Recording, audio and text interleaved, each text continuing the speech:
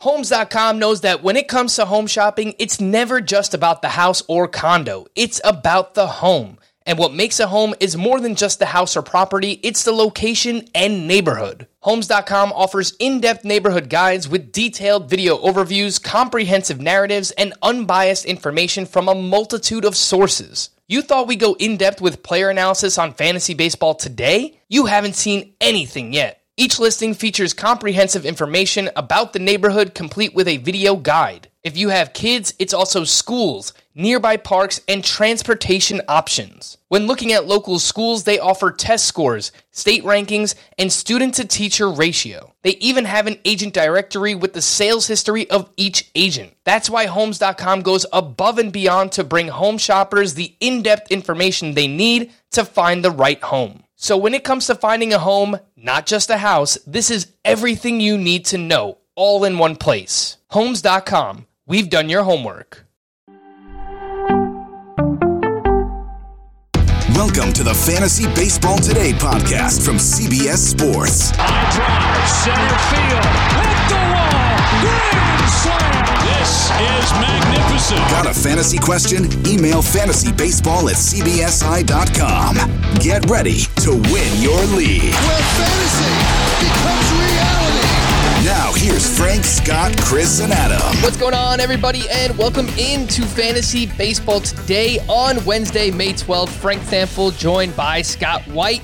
Lots to talk about. Today will be a good test of pacing, which I will admit is not my strong suit. We've got the worryometer for hitters. We haven't talked about buy, sell, and hold on some starting pitchers. Lots of interesting starting pitching performances from Tuesday, as always. I want to talk a little bit more about Jesse Winker. Do we need to boost this guy up a little bit? I think the confidence is growing there, Scotty. And I have an outfielder that I think you should be buying in on. Let's jump right in. Oh my goodness gracious! All right, Scott. How you doing, bud? How's life? You all right? It's fine. It's fine. I don't know if you want me to get into my my woes, my health woes here. No.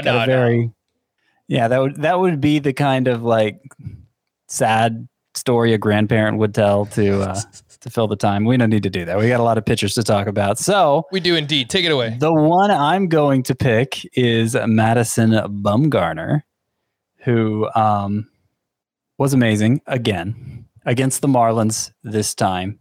And that was what his almost no-hitter was against, too. It was also against the Marlins. But actually, no, that's not true. That was against the Braves. Okay, second straight start against the Marlins for Bumgarner. Second dominant outing. 9 strikeouts, 7 shutout innings, only 4 hits allowed. He's allowed a grand total of 12 hits. Madison Bumgarner has 12 in his past 5 starts. Wow. So what a turnaround for this guy who looked hapless and helpless last year and at the beginning of this season. We've seen the velocity go up to, pre-2020 standards over the course of this 5-start run. But what really makes him, oh my goodness gracious, velocity went up again. It was way up. He averaged 92.6 on his fastball against the Marlins. And remember, this is a guy we were excited about him almost reaching 91, and he averaged 92.6 in this. That's like going back to prime Bumgarner before the dirt bike accident. One start, but still, I didn't even think he had it in him anymore. I don't know. There's not. I don't see much reason to be concerned about him at this point. It just looks like he's back. Yeah, 92.6 miles per hour on the fastball.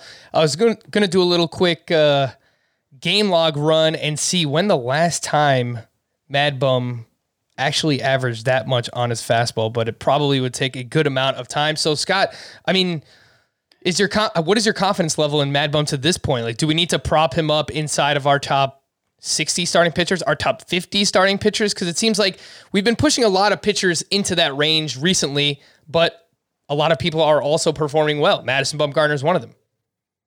Yeah, so I had him right at 60 prior to this start. I was just messing around with my rankings prior to it.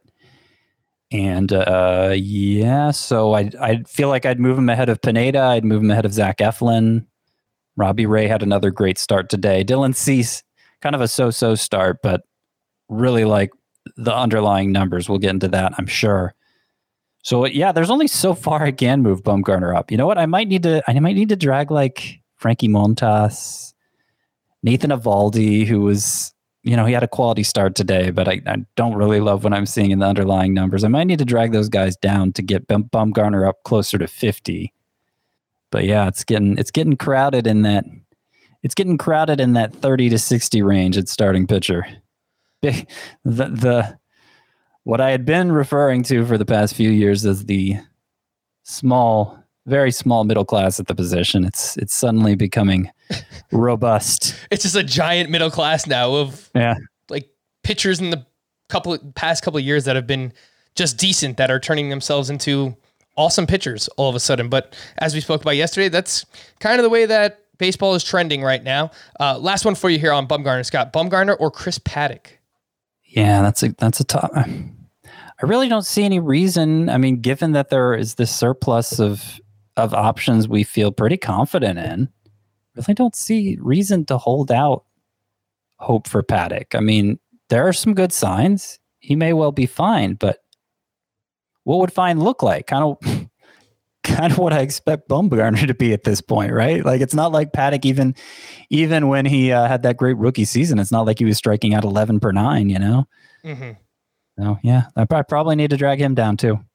Yeah, I think I would agree at this point. Bumgarner at least has 3 pitches that he can go to consistently. Chris Paddack really only has 1.5. He doesn't really use his curveball all that much. Mad Bum on Tuesday used the four seam, the cutter, and the curveball at each 27% of the time or more. So he's got those 3 pitches that he can rely on. The last time he averaged 92.6 miles per hour on his fastball in a start was June 9th of 2019. So it has been a while there for Madison Bumgarner. Scott, I'm going to talk about a starting pitcher as well for my oh my goodness gracious player from Tuesday, Shohei Ohtani, man, at the Houston Astros. And this kind of leads back into the discussion of, all right, well, how do we get fantasy points for both the pitcher and the hitter? Because it stinks to see this happen when he's on your bench. 7 innings, 1 earned run, well, in your utility spot. 7 innings, 1 run, 1 walk, 10 strikeouts against the Houston Astros, who have one of the lowest swinging strike rates in all of baseball. 15 swinging strikes for Ohtani on 88 pitches. The guy just looked absolutely unhittable. And speaking of unhittable, he's allowed 11 hits with 40 strikeouts in 25 2/3 innings pitched. This is the type of performance that you can get when his control is actually on and he's not walking the entire world. This is Ohtani's first start with 1 walk since May 20th of 2018, which sounds drastic, but it's actually only been 8 starts since that start. So he's dealt with a lot of injuries, but this was far and away the best I've seen Ohtani look as a pitcher, Scott. And I think at least heading into next week, where if what I was looking at is correct, the Angels are scheduled for 8 games. So they probably have a doubleheader somewhere in there. I think he's going to have a 2-start week. So we're actually going to have to decide, use him as a pitcher or use him as a hitter. Yeah, and that looked like it was going to be true last week too, but then he had to start pushed back because of a minor issue he was dealing with. But yeah, I mean, only 1 walk. It was a big turning point, because while he was certainly missing a lot of bats prior to this start, 19 walks in 18 2/3 innings is what he entered with into this start. To have only 1 and against the Astros, that says a lot. Now, 88 pitches in 7 innings, that was efficient. The thing is, even though he was getting a lot of strikeouts, a lot of walks in the other starts, he wasn't wasting a lot of pitches. Like his pitch counts were surprisingly low, I would say, considering all those walks and strikeouts. So, like, he's basically been unhittable from the beginning. But you're kind of bearing the lead here, Frank, I feel like, for Ohtani's performance, because what might be even a bigger deal than how well he pitched is that when he was removed from the mound, he stayed in the game as the right fielder. And I didn't even notice. Good catch. This is actually his 2nd appearance this year in the outfield. So he's 3 away. I just love that Joe Madden is like all the rules the Angels laid out for Ohtani previously. He's just breaking them all. He's just breaking them all. We can use him in the field. Why not? And they should. Look, based on how he's playing, Scott, they should break the rules for him because he's proving he can do it. It's a long season and we're like a fifth of the way into it. So it's worth saying that. It may not be able to for all 6 months, but right now, enjoy the ride. As to whether or not I'd use him as a 2-start pitcher next week or a hitter, in most instances, I'd probably still use him as a hitter. I think in a points league, you might think about using him as a pitcher, or just a league where you happen to be stacked at hitter and short on pitchers. Probably not a lot of those circumstances out there, but maybe. If anybody out there has a solution for how to get the production for both hitter and pitcher Ohtani as one player, send it in. Email us, fantasybaseball@cbsi.com. Tweet at me @roto_Frank. Well, Scott @CBS. I got a solution for you. Just count all his stats, no matter where you start. Start him at either spot. Yeah. And just count all the stats. He would be a bona fide first-round pick. If you say, but I don't want to count all, I don't want to have to count all the hitting stats for all pitchers, fine. Just count the stats he produces when he's not listed as a pitcher on the lineup card. Or, if universal DH becomes a thing, just start counting all stats for all pitchers because there won't be that many being put up. Yep, that was my next point. I was like, starting next year, we probably won't even have to worry about that. So hopefully that's the case because we've got to figure this out, man. We have to get pitching and hitting stats for Shohei Ohtani. Before we get to the news and notes, just wanted to let you know what's going on CBS Sports HQ this week. As always, CBS Sports HQ is your home to start your sports news day with live updates kicking off each morning at 8 a.m. Eastern Time. And HQ is always your home ahead of the evening's action with live picks from the best analysts and cappers in the sports world each day at 6 p.m. Eastern Time. On Wednesday, NFL experts, today when you're listening to this, will be breaking down this 2021 schedules, and our cappers will be making Preakness picks ahead of Saturday's race. So check out HQ on your computer on CBSSports.com or via the CBS Sports app on your mobile phone or TV. It's always free. It's always on CBS Sports HQ. Some news and notes from Tuesday.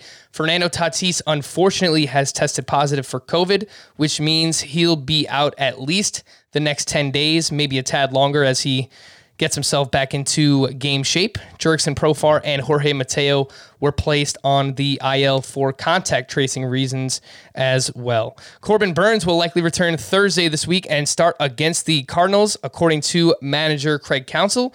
Christian Yelich is participating in all baseball activities, which it seems kind of soon, Scott. Honestly, the guy just came back. He went on the IL, I believe it was last Monday night after he played. It seems kind of soon, so. I agree. Ketel Marte ran, hit, and caught fly balls on Tuesday at Chase Field. He said he's hoping to start a rehab assignment Thursday or Friday this week. Nate Pearson was optioned back to AAA. He walked 5 and allowed 3 runs in 2 1/3 innings pitched on Sunday against the Astros. George Springer has been able to swing a bat, but isn't expected to start running until Thursday. Another one, man, like Yelich, just let this guy rest up. We don't want to rush George Springer back. Jeff McNeil left Tuesday's game with body cramps.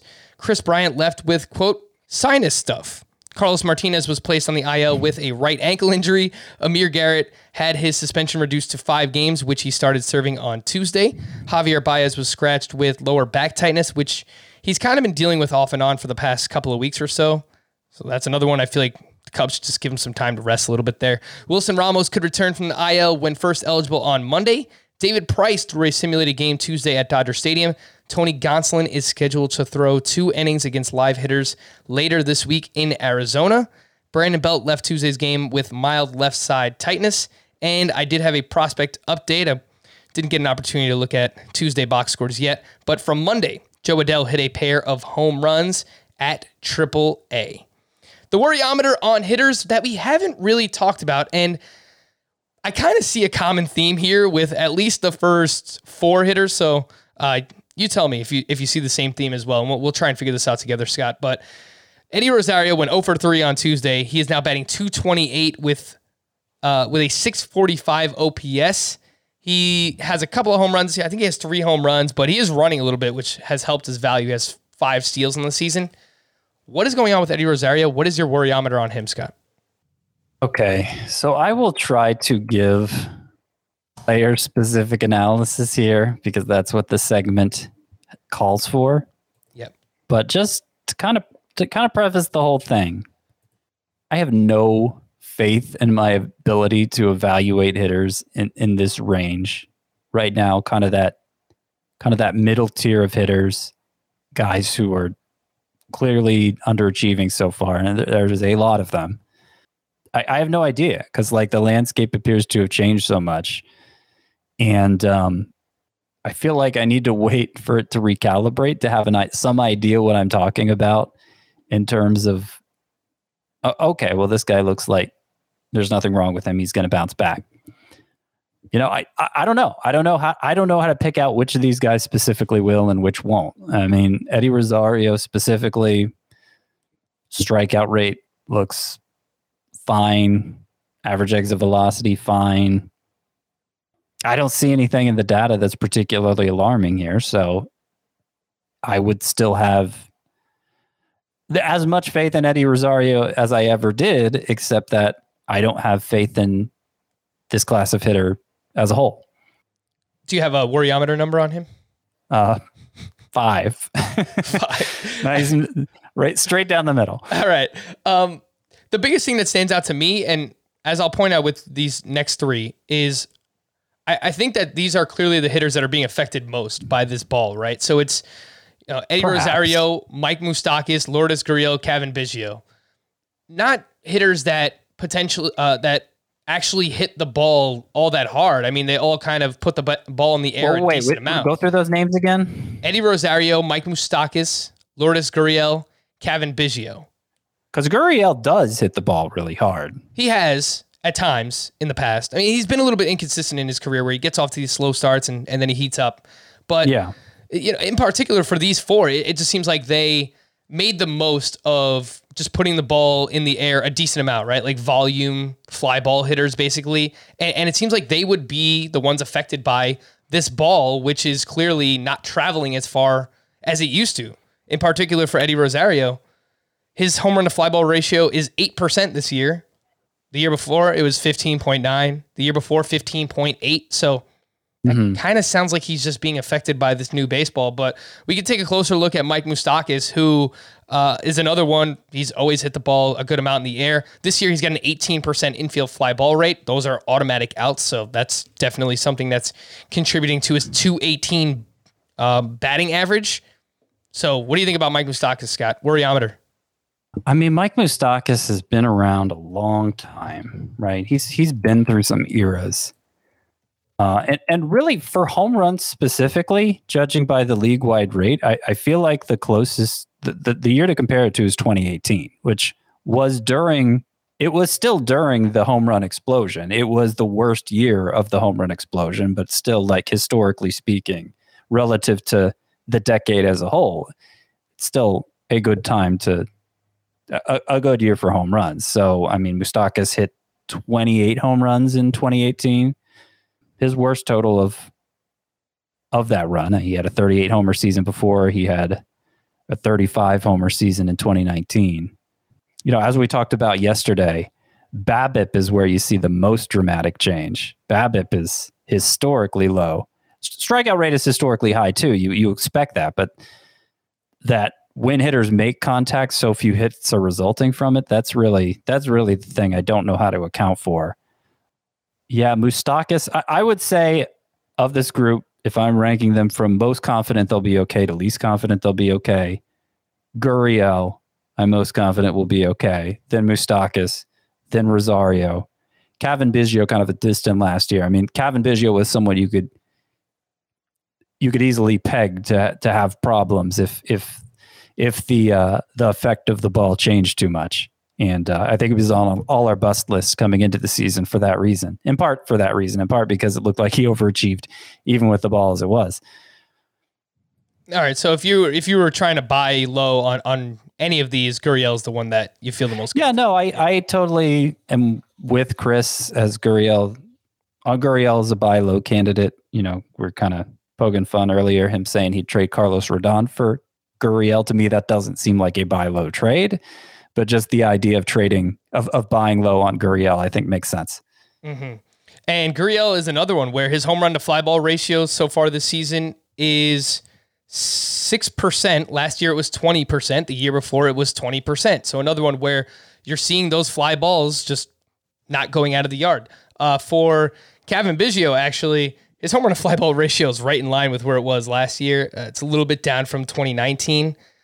He's hitting a few more line drives, but the strikeout rate is actually up a decent bit for Cavan Biggio. So we can move on from that group of hitter, but I just kind of all think that they're like in a similar spot where those fly balls are just not flying out. It's not really the case for Josh Bell because he's just hitting so many ground balls. He went 0 for 4 with 2 more strikeouts on Tuesday. He's batting 134. And I wanted to say like there's some optimism for his May batted ball data. 25% line drive rate. That sounds good. Ground ball rate down to 44%. All right, we could work with that. And then a 20% infield fly ball rate. So, I mean, yeah. What do we do with Bell at this point? I think in deeper, I have him in a 15-team league. I'm not going to drop him there because you have a corner infield spot there as well. But like in a 12-team points league, nah, that you can't hold on to him anymore. I mean, he's just unstartable. The Ryan Zimmerman is stealing so many starts on top of all the struggles. I have a theory that he got messed up this spring from having to, because he was on such a roll this spring. I have a theory that his swing got messed up when he had to sit all that time at the start of the season, and just like his swing, as we saw during his amazing 2019 season, it can be so finicky. Yep. That he's just had a hard time regaining it, and being in and out of the lineup so much probably hasn't helped with that. So I haven't ruled out the possibility Josh Bell comes roaring back, but like roster space is too precious for you to devote a spot to him indefinitely. Would you drop Josh Bell for, I would have said Brandon Belt, but he left with an injury today. We talked about him yesterday. He's got some interesting StatCast numbers. Man, there's not really a great group of first base eligible players available. How about Jeimer Candelario? Would you make that move? Probably not, unless like I had to have somebody starting right now. Mm-hmm. I'm looking at players rostered in under 60% of leagues. Miguel Sano, no. I mean, how about Ryan Mountcastle? He's been playing better, but strikes out a ton as well. Yeah, I don't have a lot of faith in Mountcastle. I'd stick with Bell if that was the case. If that was the only alternative. Yeah. All the interesting first basemen, they already got scooped up. Like Jesus Aguilar is 83% rostered. Nate Lowe, 89%. Yuli Gurriel is off to a great start, but he's 95% rostered as well. So it might just have to be an exception out there in a shallower league. Yeah, which maybe can happen. Maybe just try to make a trade for a first baseman if you have Josh Bell and just kind of stash him on the bench right now. Though again, in those shallower leagues, 12-team points, 10-team anything, I think you could drop Josh Bell for now. Jorge Soler, I was getting ready to rip this guy a new one, and then he goes out and has a great game on Tuesday. He went 2 for 5 with his third home run, put up 6 RBI. The problem is he's batting only 200, and he's been really inconsistent throughout his career, Scott. He had that monster 2019 season with the juice ball, but he's been just kind of meh since then. Worryometer, Jorge Soler.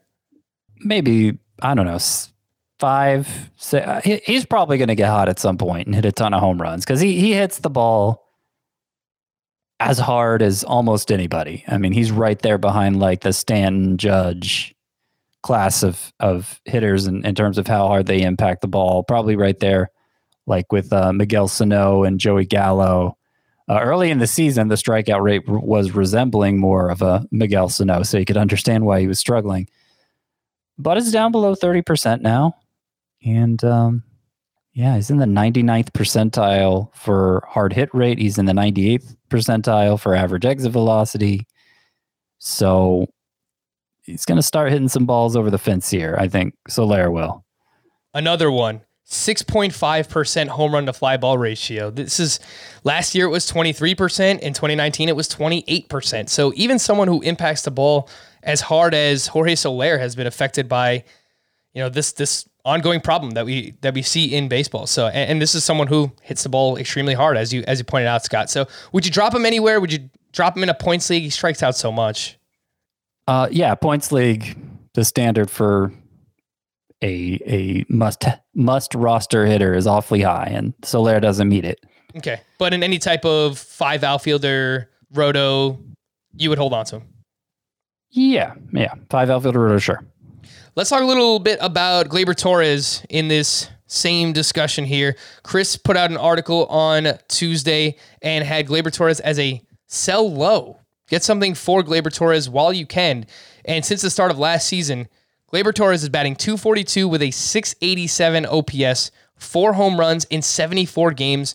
The plate discipline is actually strong. 13% walk rate, 17% strikeout rate.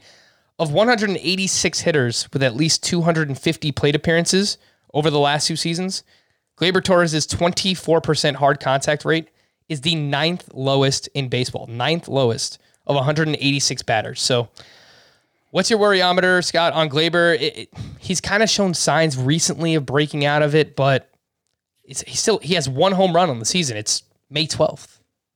Yeah, so probably like a 6 or a 7 on Gleyber Torres compared to that 5 for Eddie Rosario. You know, I don't know. I mean, his career started so effortlessly.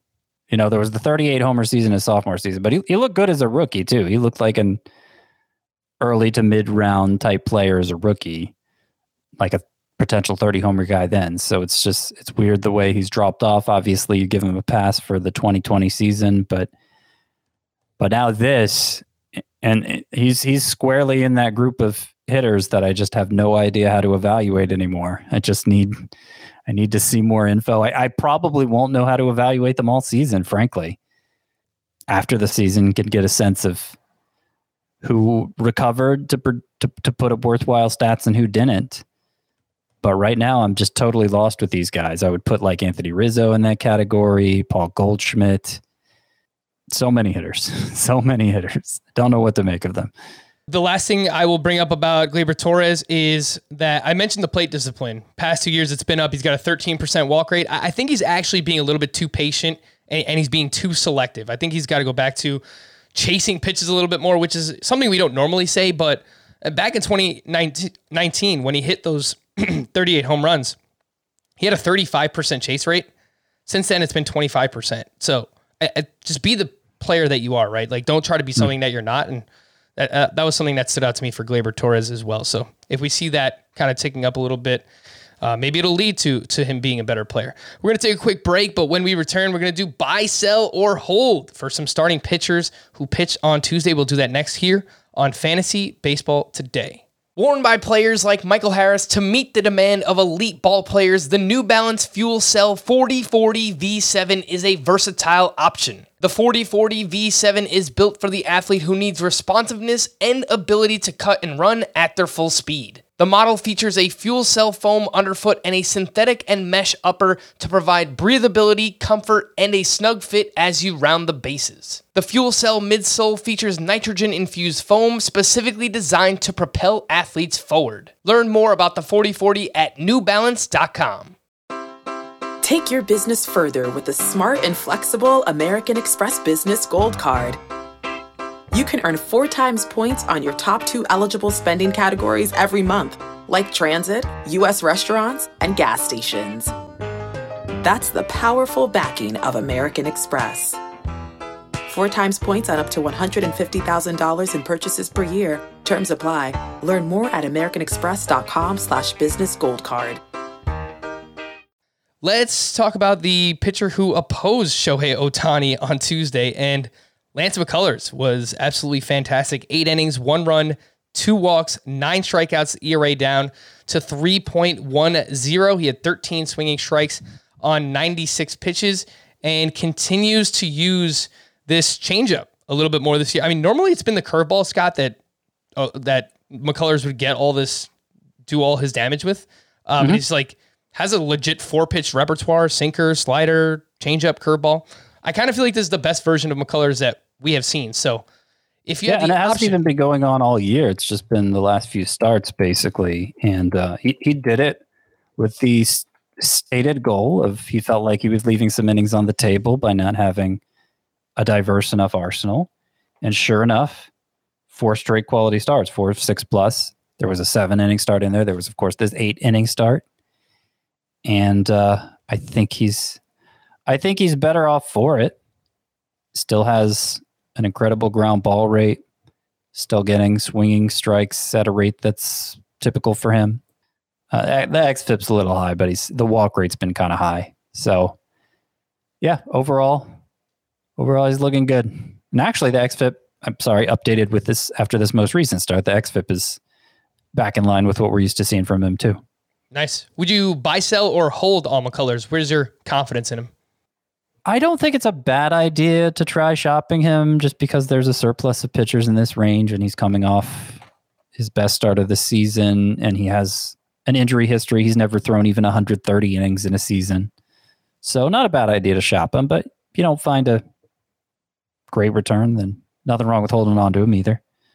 How about Robbie Ray, who was at the Braves on Tuesday? 6 innings, 3 runs, 1 walk, 10 strikeouts, 18 swinging strikes on 99 pitches. Now, the Braves do swing and miss quite a bit. I believe they're 10th in baseball in swinging strike rate, but this was still a pretty impressive performance. 33 strikeouts to just 1 walk over Robbie Ray's last 4 starts, Scott. So if you had the option, buy, sell, or hold, where are you at on Robbie Ray?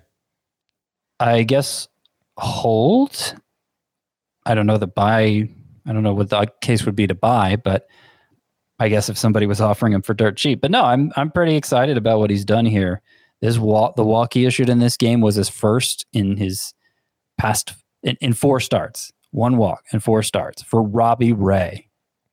He's throwing harder than he ever has before, and he's walking fewer guys than he ever has before. And for a while, it was like, where are the strikeouts? But suddenly 3 out of 4 starts, I believe it is, with 9+. So, yeah, this might be the best Robbie Ray ever. And that's saying something when you go back and look at his 2017 season. Yeah, because he's walking so few, it's allowing him to pitch deeper into games too, and because of that efficiency. So, normally when he was in his prime, he'd give you all these strikeouts. He'd give you, 10 strikeouts, double-digit strikeout games. But a lot of times it would be 5, maybe he would get to 6 innings. I agree. This might be the best version of Robbie Ray that we have seen. So I am pretty excited about him. I'd be willing to hold or potentially even buy if someone's not buying into him the way that we are, right? So kind of a buy high situation there for Robbie Ray. How about Jordan Montgomery at the Tampa Bay Rays? 6 innings, 1 run, 1 walk, 9 strikeouts, 17 swinging strikes on 85 pitches. Of course, Tampa Bay has one of the highest swinging strike rates in baseball. The ERA is down to 3.96. Buy, sell, or hold? I would probably sell. I mean, this was clearly his best start of the season. He does have a second matchup this week. I believe it's against the Orioles, another favorable one. So obviously you want to take advantage of that. But he's pretty meh. He's not going to be a big bat misser generally. He's not going to pitch 6 with enough consistency. This is only his 3rd quality start this year. So yeah, not super excited about Montgomery over the long run. If you could turn Montgomery into someone like Moustakas or Lourdes Gurriel, would you do it? Yep.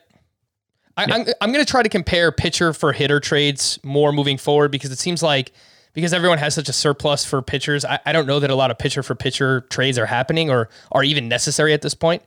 So I'll try and find some hitters that we can compare these pitchers to when we're talking trades. How about Matthew Boyd, Scott? You got to give the guy some credit. At some point, Scott, you got to do it. His first start back against the Kansas City Royals, 6 shutout, 4 hits, 2 walks, 5 strikeouts, 12 swinging strikes on 92 pitches for Matthew Boyd. He threw 4 different pitches at least 11 times in this start. The changeup usage remains up, and it's really helped all of his other pitches so far this season. In the past, he would throw a blast fastball, 91, 92, and he would throw his slider a ton, like 30% plus of the time, and it just wasn't a great formula. Now he's mixing in the curve, the change a little bit more. I really like what I've seen from Matthew Boyd, Scott. There will be some regression. He's not going to pitch to a 2 ERA or whatever, but I think he's serviceable. Buy, sell, or hold? Sell. No, I still think... You hate Matthew Boyd. I still think there's a lot of disaster waiting to happen, potentially, because he remains an extreme fly ball pitcher ninth highest fly ball rate among pitchers this year, and yet he's allowed one home run, a single home run. Like you can't tell me that's not good home run luck. It's still a good era for home runs. It's not the past 2 years, granted, but it's still a good time for. It's still a prolific time for home runs, and Boyd's allowed one, even with that high fly ball rate. So you can understand then why his xFIP is 491. 491. So that's interesting because his FIP is 296. But FIP, what xFIP does that FIP doesn't, xFIP measures fly ball rate, FIP measures home run rate. So right. FIP is just saying, clearly he's good at preventing home runs. Yeah. I don't think that's true. I think the xFIP is what you need to look at, and it's 491. But what I will add to that, Scott, is with that home run to fly ball ratio down across the middle class hitters throughout baseball that we've talked about, maybe he can suppress home runs this season, right? Like with this ball that they're using, maybe this is the year that, I'm not saying draft him next year, but maybe he could just somehow manage to outpitch his xFIP because home run per fly ball rate is down for most hitters, right? So I agree with you. That maybe he can be better than, last two, he was ridiculously bad. 19.7% home run to fly ball rate last year, 18.2 the year before. But go back to 2018, the year that's very much like this year in terms of home run rate. It was 11.2, the home run to fly ball rate. Certainly better than 18 or 19%, 11.2. But right now, his for this season is below 2%. Yeah. So there's a lot of correction coming there with the home runs, no matter how you slice it. Marcus Stroman up against the Baltimore Orioles, 6 1/3, 1 run, 5 strikeouts, 14 swinging strikes on 90 pitches. The ERA down to 1.99, 3.24 xFIP on the year. He's got a 56% ground ball rate. That is 5th among qualified starting pitchers, and the best control that we've ever seen from Marcus Stroman, Scott. So buy, sell, or hold on him. I think I'd hold. This is the best xFIP of his career. The fact that he has the lowest walk rate of his career, I guess that makes sense. But of course, the main thing that Stroman has always been good at is keeping the ball on the ground. That hasn't changed this year. If he continues with this kind of control, it's shaping up to be a career year for a guy who's, already a pretty good pitcher. If you have a pitching surplus, Stroman is probably one I would look to shop, just to be clear. Yeah. But I think he's going to be plenty startable all season long. Last one I wanted to talk about, Chris Bassitt, another one where we want to keep doubting him, but he just keeps showing up and proving us wrong. This time at the Boston Red Sox, 7 innings, 2 runs, 0 walks, 10 strikeouts, and the ERA is down to 3.54. He's allowed exactly 2 earned runs in each of his last 6 starts. 46 strikeouts to 37 innings pitched during that span, Scott. Buy, sell, or hold Chris Bassitt. Yeah, the whiff rate has gone way up. This start with the 10 strikeouts, he only had 12 whiffs in getting those 10 strikeouts, but it was at Boston, and it was his 5th straight start with double-digit swinging strikes when that wasn't something he did very often last year even. When he was having success, those double-digit swinging strike starts. So, a lot of S sounds. Sally sells seashells by the seashore. Yeah, I'm pretty on board with Bassitt at this point. 338 xFIP, that was well over 4 last year with the success he was having then. There's that word again. And, yeah. Who would you pretty much on board? Who would you rather, if you have both on your team and you're looking to sell one of them, who would you rather sell, Stroman or Chris Bassitt? I think I would prefer to trade Stroman, which is kind of a gamble because he's more of a known quantity. But yeah, I think I'd rather shoot for the lower whip with Bassitt. Let's take a look at some waiver wire starting pitchers and talk about Yusei Kikuchi. Catch you up on this start. Still going on in the West Coast. Yusei Kikuchi finishes 6 1/3, 6 hits, 3 runs, 1 walk, 11 strikeouts against the Los Angeles Dodgers. Kikuchi is 57% rostered. I'm going to lump these 4 names together, Scott. You let me know which one you like most. JT Brubaker against the Reds, 6 innings, 1 run, 4 strikeouts. Has been awesome this year. He's 70% rostered. Logan Webb against the Texas Rangers, 10 strikeouts over 6 innings. Adbert Alzolay at Cleveland, 6 innings, 3 runs, 6 strikeouts, 0 walks. So between Brubaker, Kikuchi, Alzolay, and Webb, rank them. Kikuchi, Alzolay, Brubaker, Webb. This was kind of the first start for Webb where we saw that mythical changeup from this spring that got compared to Luis Castillo's changeup. Yeah, that's a joke in and of itself, right? You don't want that. So that was, I was encouraged to see it for Webb, but got to see more of it. Alzolay continues to pile up whiffs with that slider. That's now his most used pitch. Brubaker keeps getting ground balls. He is, I think he has the 4th best ground ball rate. Yeah, 4th best ground ball rate. So that's obviously explains his success. Ooh, I said it right. And Yusei Kikuchi. That brings us to Yusei Kikuchi, whose last 3 starts have all been amazing. They've been his best 3 swinging strike starts of the season.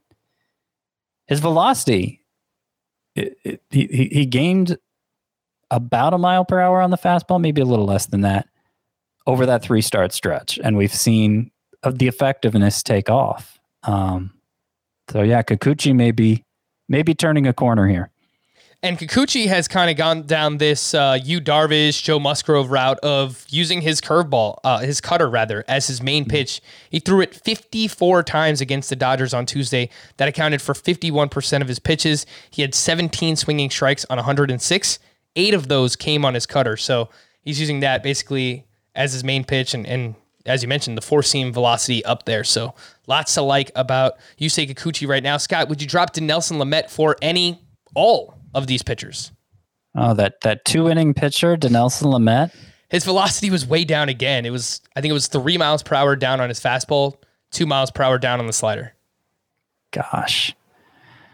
I don't think I'd drop him I wouldn't drop him for Webb, and I wouldn't drop him for Brubaker, I don't think.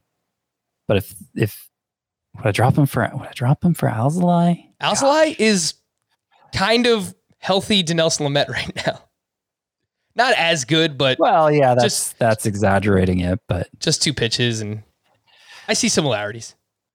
I don't think I could drop Lamet yet for Alzolay, but we're getting close to that point. He's got to show us something. But Kikuchi, yeah, if that was the only way I could get Kikuchi on the roster, I think I'd do it.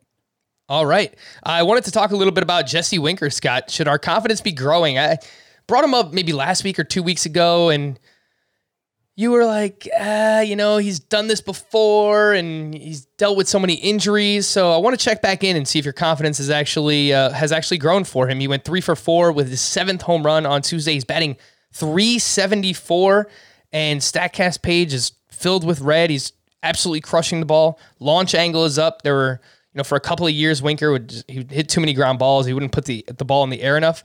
He's up to a career high 14.5 degree average launch angle. I kind of feel like at a position where everyone stinks, right, Scott? In outfield, like Winker, should we get him inside our top 25? Close to like that Jared Walsh range, basically? Probably. So the other side of the coin from what I was saying about not having confidence in my ability to assess any mid-class hitter who's struggling in this new environment is that any mid-class hitter who's performing well, I feel like there's no choice but to buy into him. It's much easier in Winker's case, and of course the year I preach caution on him is the year he's probably going to break through, because in addition, you mentioned the launch angle, but bringing it down more specifically, he has a line drive rate over 30% right now, which if you have a line drive rate over 25%, it's going to be hard for you not to hit for average, if it's over 30, probably going to compete for batting title, I would say. And the fact that his lineup spot seems to be more secure than ever, which I guess how could it not be with him hitting so well?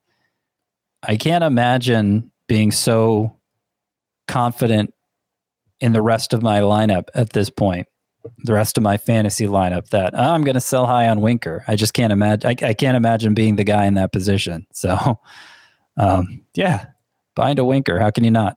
Yeah, he's an injury risk. He's a very different player than Byron Buxton. I get they don't have similar skill sets, but it's kind of a similar situation where now that he's breaking out, I kind of feel like you should just reap the rewards. Like, you shouldn't just try to sell high, because if Winker stays healthy, he's one of these guys where I could see him hit well over 300, 30 plus homers in a great ballpark, leading off for an okay lineup, a decent lineup there with Cincinnati. His 30.4% line drive rate is fourth best among qualified hitters so far this year. So our confidence growing with Jesse Winker. Scott, I mentioned I might have an outfielder to buy on, and I don't really know where his valuation at is right now, so maybe we figure this out together. But Teoscar Hernandez, he is batting .326 with 2 homers and 1 steal, with just a 15% strikeout rate in 11 games since returning from the IL. Now, we didn't like Teoscar Hernandez basically across the board on this podcast coming into the year.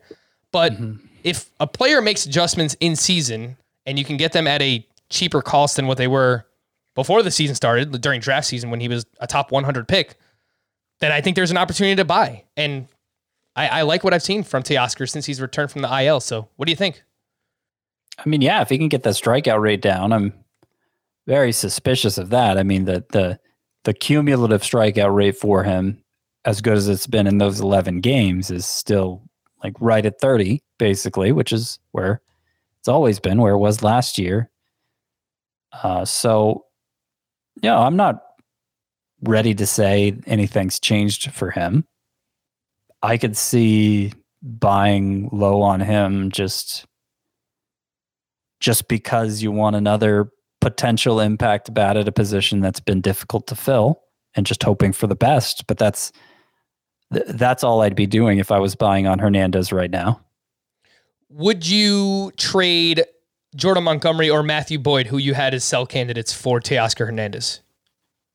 Yeah, I would trade either of them for Hernandez. Do you think that's a realistic trade? Do you think that's something that can happen? Yeah, I do. I mean, you should probably aim higher with Boyd right now, as good as his numbers look. Mm-hmm. So you think you can get maybe like a Charlie Blackmon for Matthew Boyd? Or is that too high?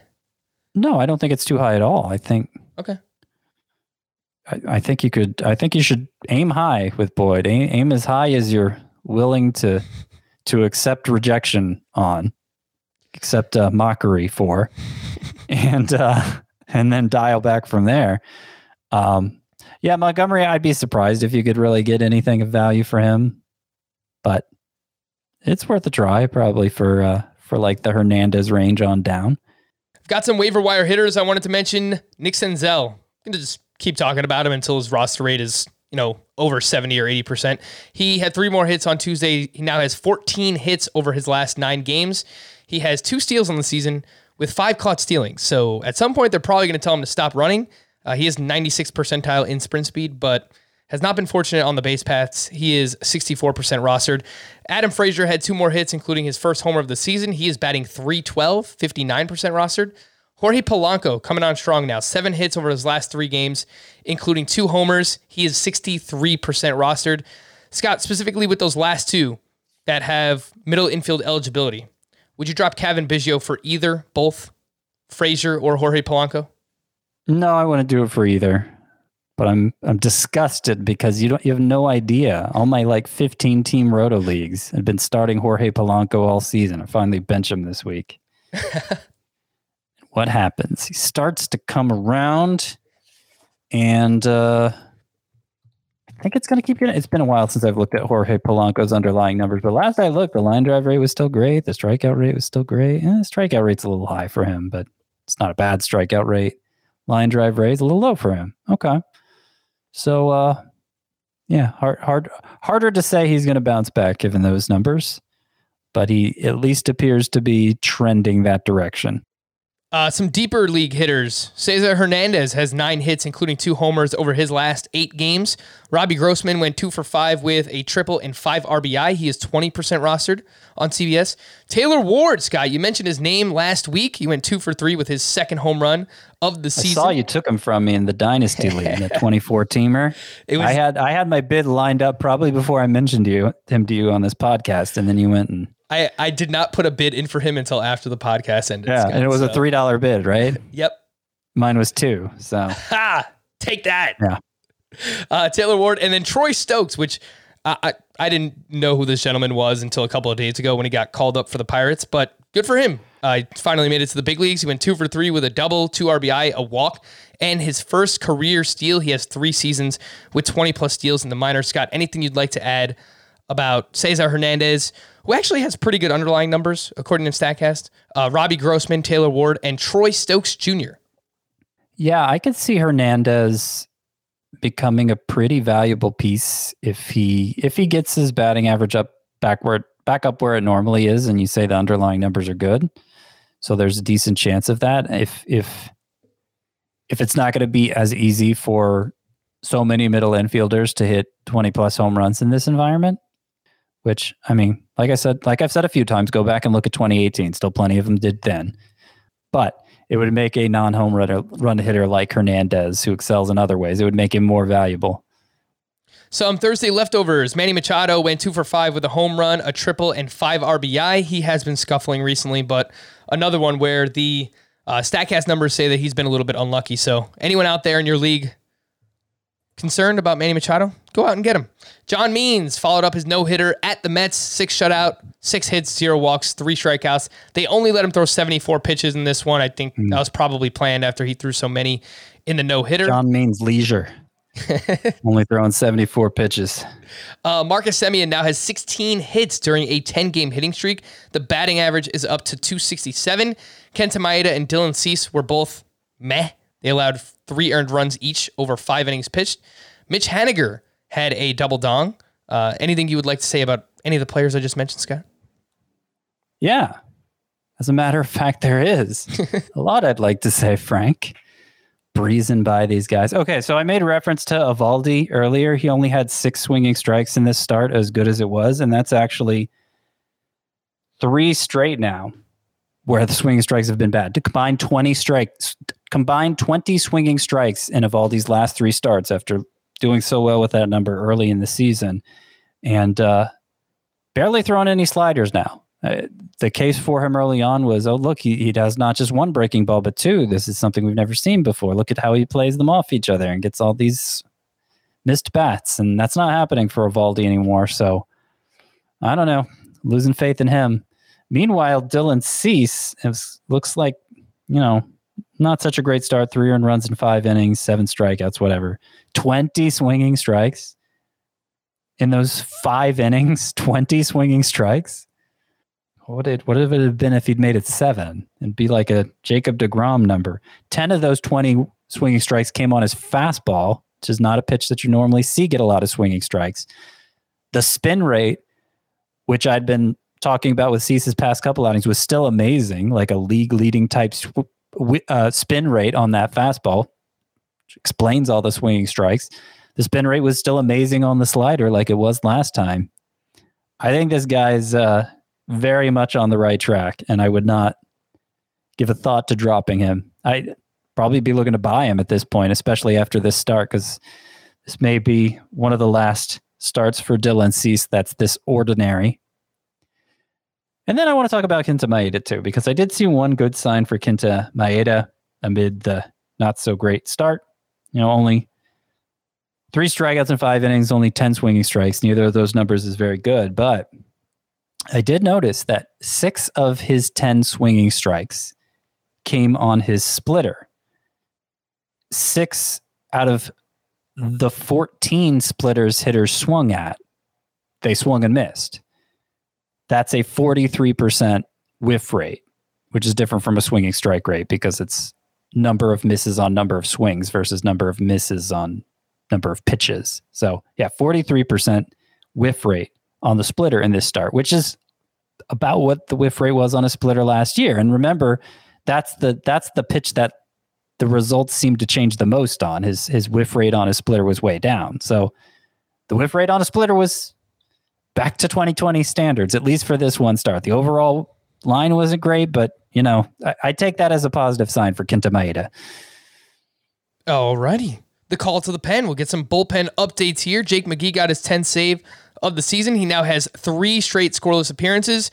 For the Oakland A's, Jake Diekman came in for his 4th save, and he was facing a lefty, a righty, and then he actually had to face 5 batters, so it was another lefty after that. But it continues to look like musical chairs here for the Oakland A's in the 9th inning. For Cleveland, Emmanuel Clase got his 7th save. James Karinchak recorded a 4-out hold. For the Orioles, Cesar Valdez allowed 2 runs. He took his 3rd blown save and the loss. For Toronto, Jordan Romano, baby. This is why we drafted you. Finally got it. 29 pitches, but he did record his first save of the season. It was pretty stressful. A hit allowed, a walk allowed.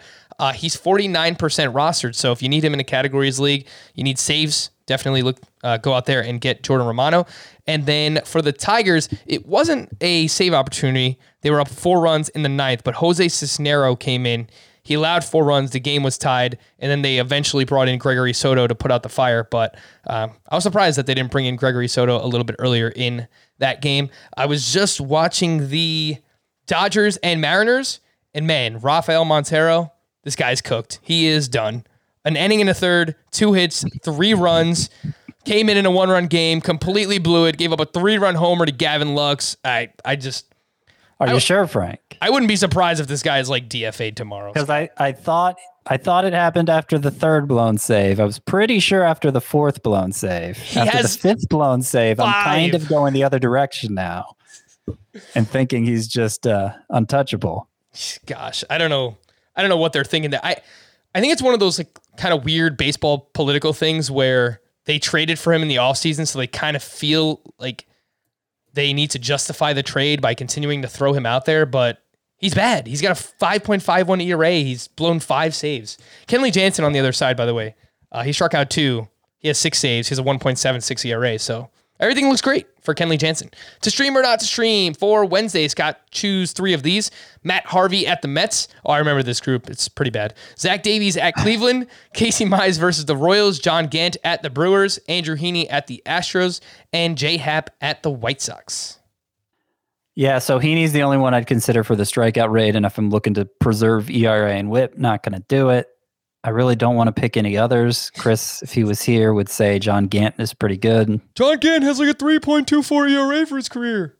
Yeah. That's my Chris Sowers impression. I'm not willing to go there, but just to represent the Chris wing, I will throw John Gant's name out there. I'm looking to see if there are any pitchers available that they recently added to the probables for Wednesday. James Caprillion is pitching for the Oakland A's. That's interesting. Not that you would start him, but he's a former prospect. I believe he's had 2 Tommy John surgeries, but pay attention to the name, James Caprillion. Anyone else? Nope. Justin Dunn at the Dodgers. Don't want to do that either. To stream or not to stream for Thursday, Daniel Lynch at the Tigers, Spencer Turnbull versus the Royals, Merrill Kelly versus the Marlins, Garrett Richards versus the A's, Wade Miley at the Rockies, and Mike Foltynewicz at the Astros. Oh, gosh. You got another all-star lineup, Scott. That's not much better. Garrett Richards, he's looked better, made some changes to his delivery. 2 of his last 3 starts anyways looked impressive. Tough matchup against Oakland, but he'd probably be my first choice if you're making me pick one of these. And you are. Wade Miley at Colorado might be my second choice. Which tells you everything you need to know. I don't want to pick a third. Turnbull against the Royals. That's my third. Let's wrap up with a few emails / Apple Podcast review questions that we received. And this is an APR from Alberto Macias. Grade the trade. Head-to-head categories OBP. Traded away Aaron Judge and Emmanuel Clase for Bryce Harper and Zach Gallen. Seems pretty good. Yeah, it does. I would give that trade A minus. A minus. A minus. This is an Apple Podcast review from Annie Moak, 92. 12-team head-to-head points to create space for Alex Kirilloff on my IL. I traded Steven Strasburg for Trent Grisham. What do you think, Scott? Grade the trade? I give that trade head-to-head points league. I still give it a favorable grade. I'll give it a B. Trent Grisham is so awesome, by the way. I mean, the guy has just been, he's been great this year. This happens every year, Scott, with at least one player that gets a little bit banged up in spring training, and I get scared off. I get spooked away, and then I just wind up with no shares. But I liked Grisham, and I didn't get him anywhere, so that stinks.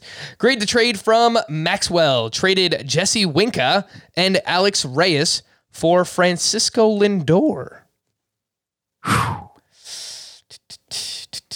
Yeah, I mean, you obviously have to do it. What kind of grade would I give it? Lower than you might think. B+. I was thinking B-. I was wrestling with a C+, Scott. I mean, it's still Lindor. You love you some Winker, huh? I like Winker quite a bit. Alex Reyes looks like an elite closer too. So, I would still take. Walks. I would have taken the trade. I would have took the trade myself. Grade the trade from Andrew. I traded Matt Manning and Shane McClanahan for Charlie Morton in a keeper league where you keep 14. It's a quality starts league. Not sure how many teams are in the league. I assume like 12. So yeah, Manning and McClanahan, they would not be automatic keepers at all. So I like it. Yeah. Charlie Morton keeps talking about retiring, so I don't know that you'll have him beyond this year, but right. I'm just thinking it might be tough to make Manning or McClanahan part of your 14 keepers unless you're just a true rebuilding team. So I don't think you lose much long term here by shooting your shot with Morton, who, by the way, his home run to fly ball rate, you're saying, Frank, that all these hitters, their fly balls aren't turning into home runs as easily. Morton's home run to fly ball rate is about twice what it normally is, about 2 times as high as what it's been the past 2 years. So, I was saying Matthew Boyd's due for worse home run luck. Morton's due for much, much better home run luck. Grade the trade here. This last one's from Gonzo. I'm in a 8x8 league, standard, but with OPS on hitting and K per 9 with saves plus holds on pitching. Just dealt Huascar Ynoa for Ryan McMahon, and I'm feeling pretty good about it. Loving McMahon's advanced stats, 230 ISO, and above average xWOBA, and he's making real hard contact. Yeah, I dove back into Ryan McMahon on Tuesday, and I love what I saw, man.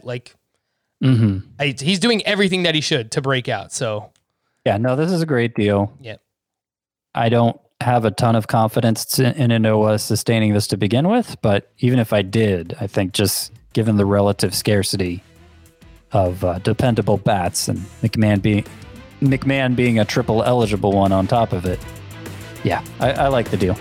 All righty, we're going to wrap there. For Scott, I am Frank. Thank you all for listening and watching Fantasy Baseball today. We'll be back again tomorrow. Bye-bye.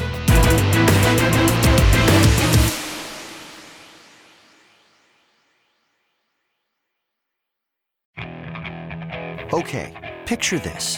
It's Friday afternoon when a thought hits you.